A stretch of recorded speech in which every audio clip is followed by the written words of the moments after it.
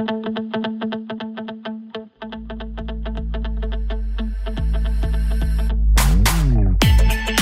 it please the listeners, my name is Rich Schoenstein, and this is Law Brief.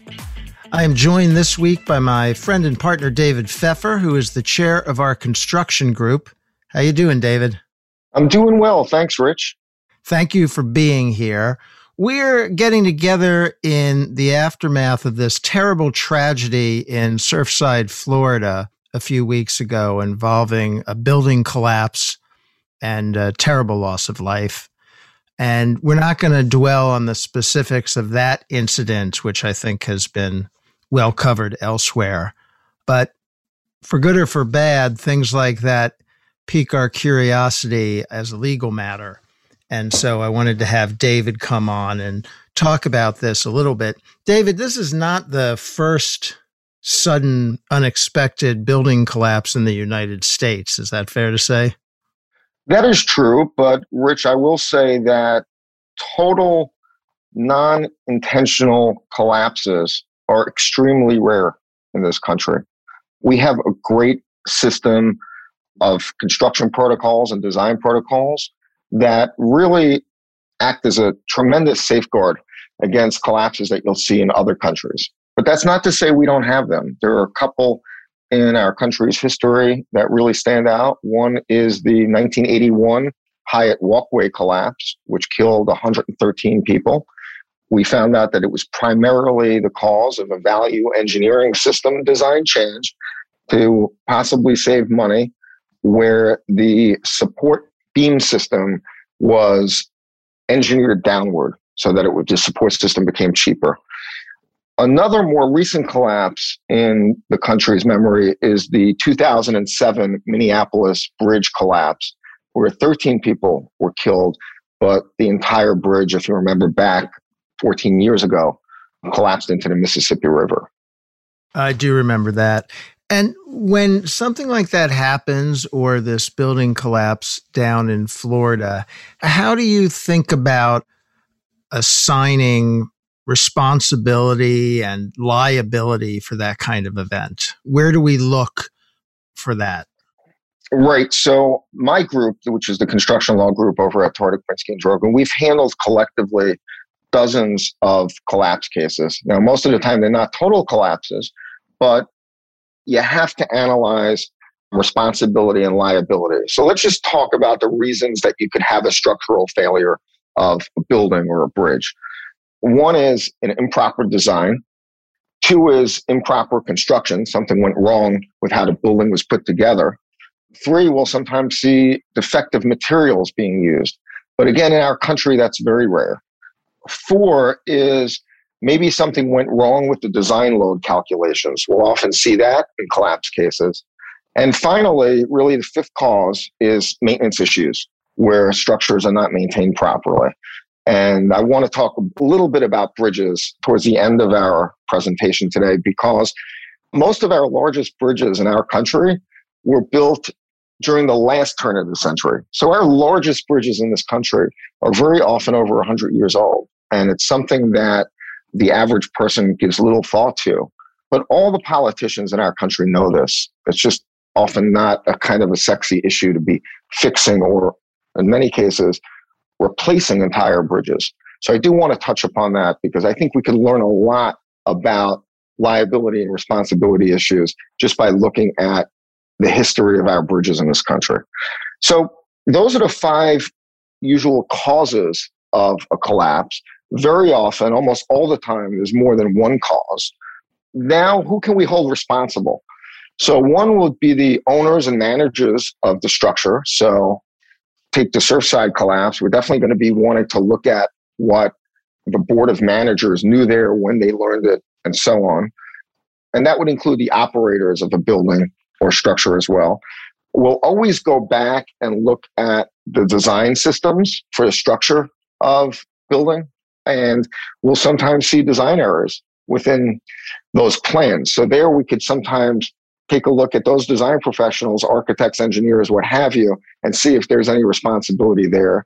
And if so, is there insurance and can we sue them? Finally, we'll look at the contractors and see if there's a liability there for improper construction. And then, like I said before, while it's very rare in our country, we could have defective materials as well, Rich.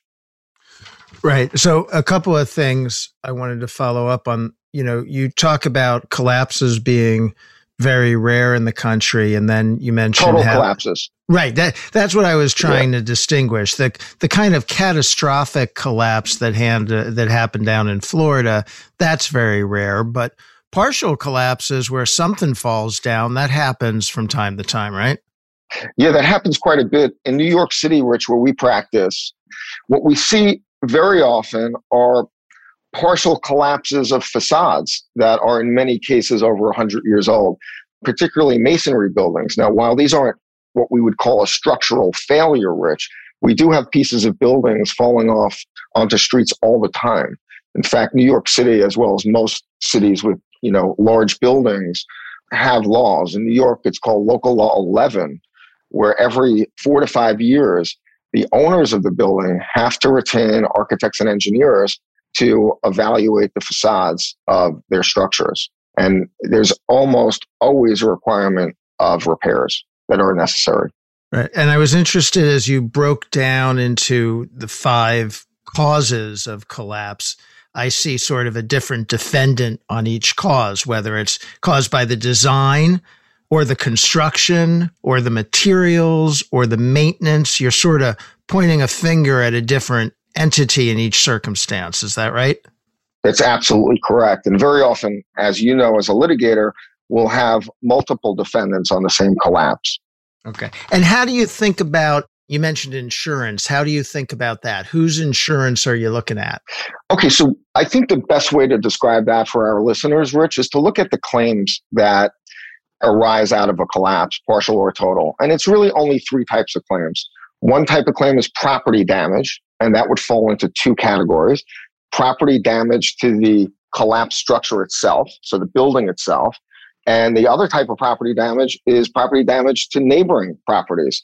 Whenever there's a collapse, you're almost always going to have liability or damage to your neighbors. That could take the form of physical damage, or it could actually take the form of eviction notices from the municipality because they want to test. So they'll evict the neighbors for a certain time period. And very often it could be months or years that testing is undertaken to make sure that the neighboring properties are safe.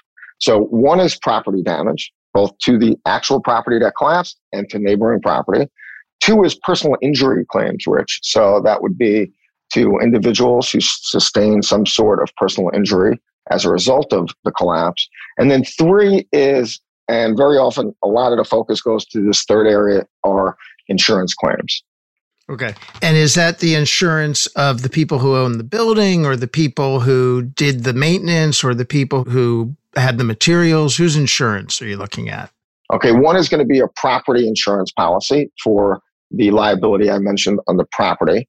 2 would be what we call CGL, or comprehensive commercial liability, which protects not only for property damage, but also personal injury. And then the third type of coverage we're going to see is coverage for malpractice, Rich. And this would be architectural or engineering malpractice. The problem with all of these claims is that we have to look at 2 types of statutes here. One is our statutes of limitation, which vary state to state. And some states have what we call a statute of repose, which totally blocks an action after a certain time period. So there's a lot to unpack there. But very often, the statute of limitations, the clock is going to start to run against most claims. It's problematic that so many of these collapses will happen long after a building is complete.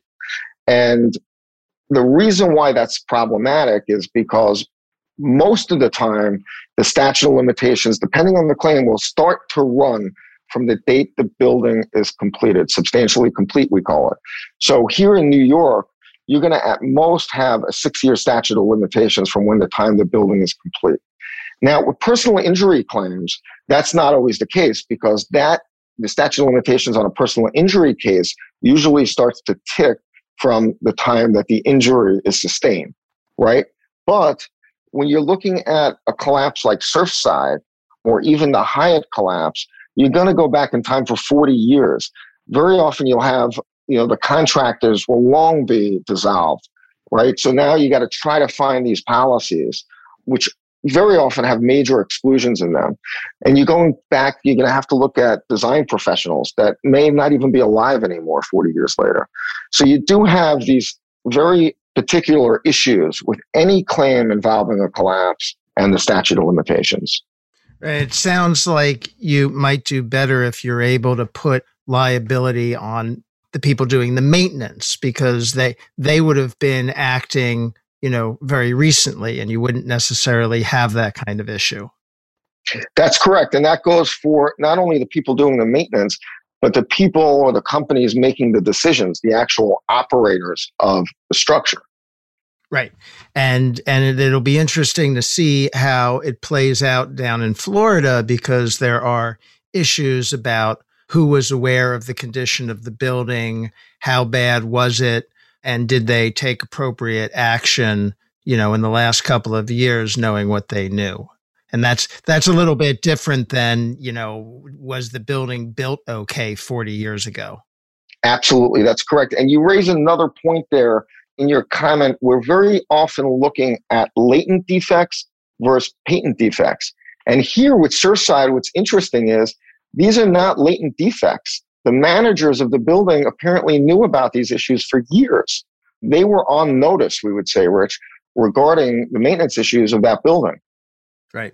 All right. Let's talk a little bit. You mentioned bridges before, and I wanted to make sure we got to that. And you mentioned at least one catastrophic bridge collapse in the last 20 years.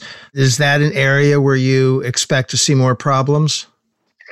Well, it's well documented, Rich, throughout the country. Every politician throughout all 50 states have long known about the decay of our bridges, Rich. It's not a sexy problem to have. It's not something you could run on as a platform, but this is a major issue facing our country.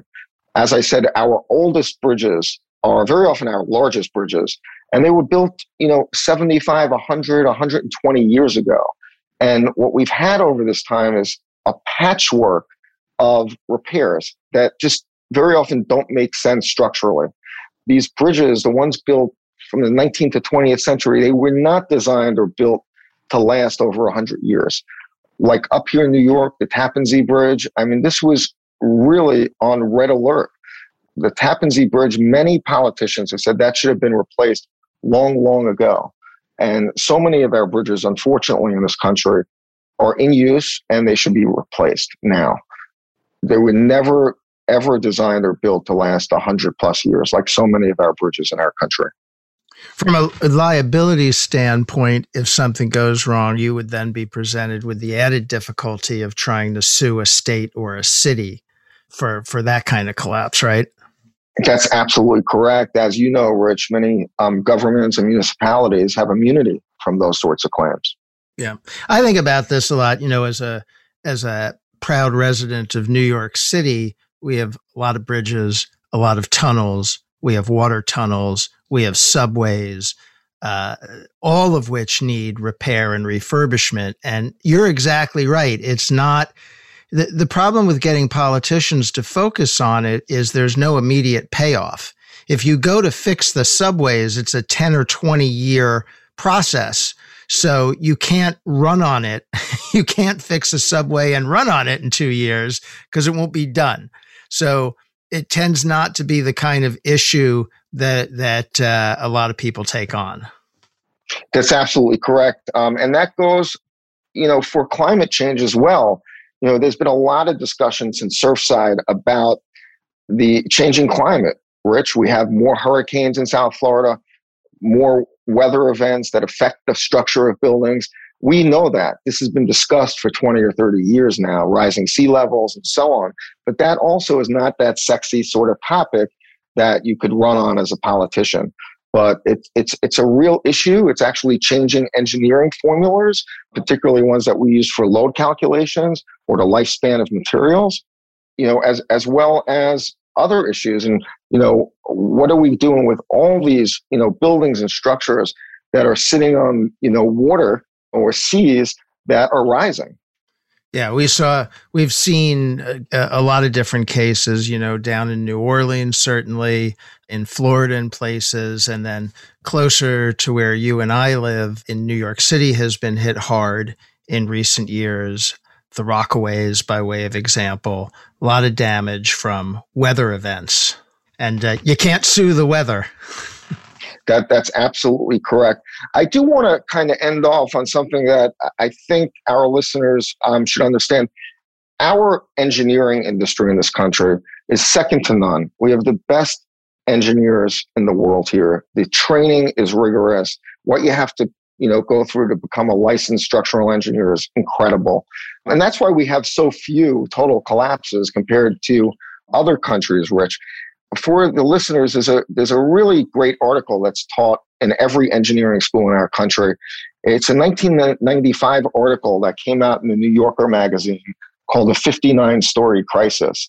And this article is about the design of the Citibank building, which was actually built in the 70s.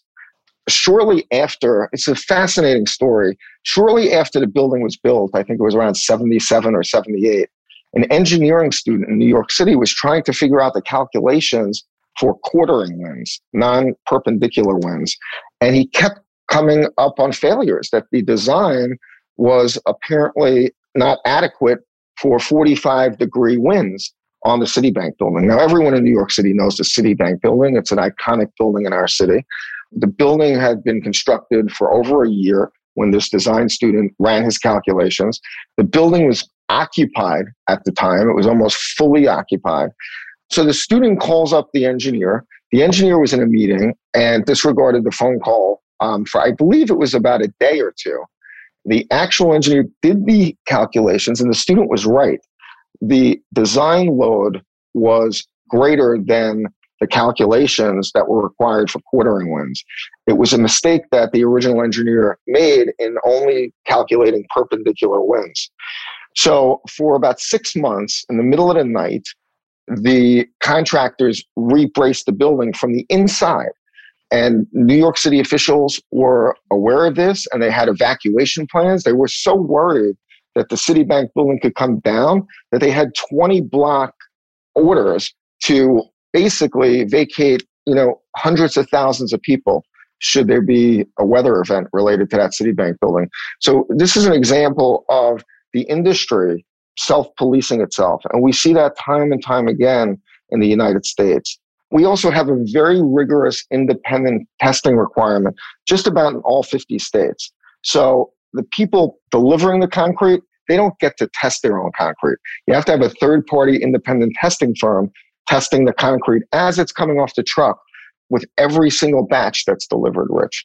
So, despite these unfortunately horrible and memorable events like the Hyatt Walkway collapse, the Minneapolis Bridge, and of course Surfside, they're very rare given the system that we have in the United States for design and construction.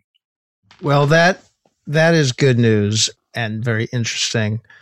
So, David, you've been here before. Usually at this point in the episode, I have our guests talk a little bit about their practice. You've kind of been here and done that, but maybe you'll tell us what's keeping the construction group busy these days. Yeah, so we're coming out of the pandemic finally. My group is myself and 8 other attorneys. We represent owners, corporate institutional clients, not-for-profits, schools and hospitals with every facet of their construction requirements, including helping put together joint ventures for developers, to helping with financing, and ultimately, helping what we call rescue missions, where things go awry on a construction project, or whether there's claims down the road, whether it's against or between owners, design professionals, and contractors. We've been very busy with our institutional and not-for-profit clients. Schools have been going up throughout New York City, charter schools, private schools. They all believe that New York City is coming back and that there'll be more and more students in the future. So we're very proud of that representation, Rich, particularly when it comes to our not-for-profit clients. All right. That's great. The other thing is we end with a closing argument. Do you want to give a takeaway? You sort of just did, but. Yeah, I think I did.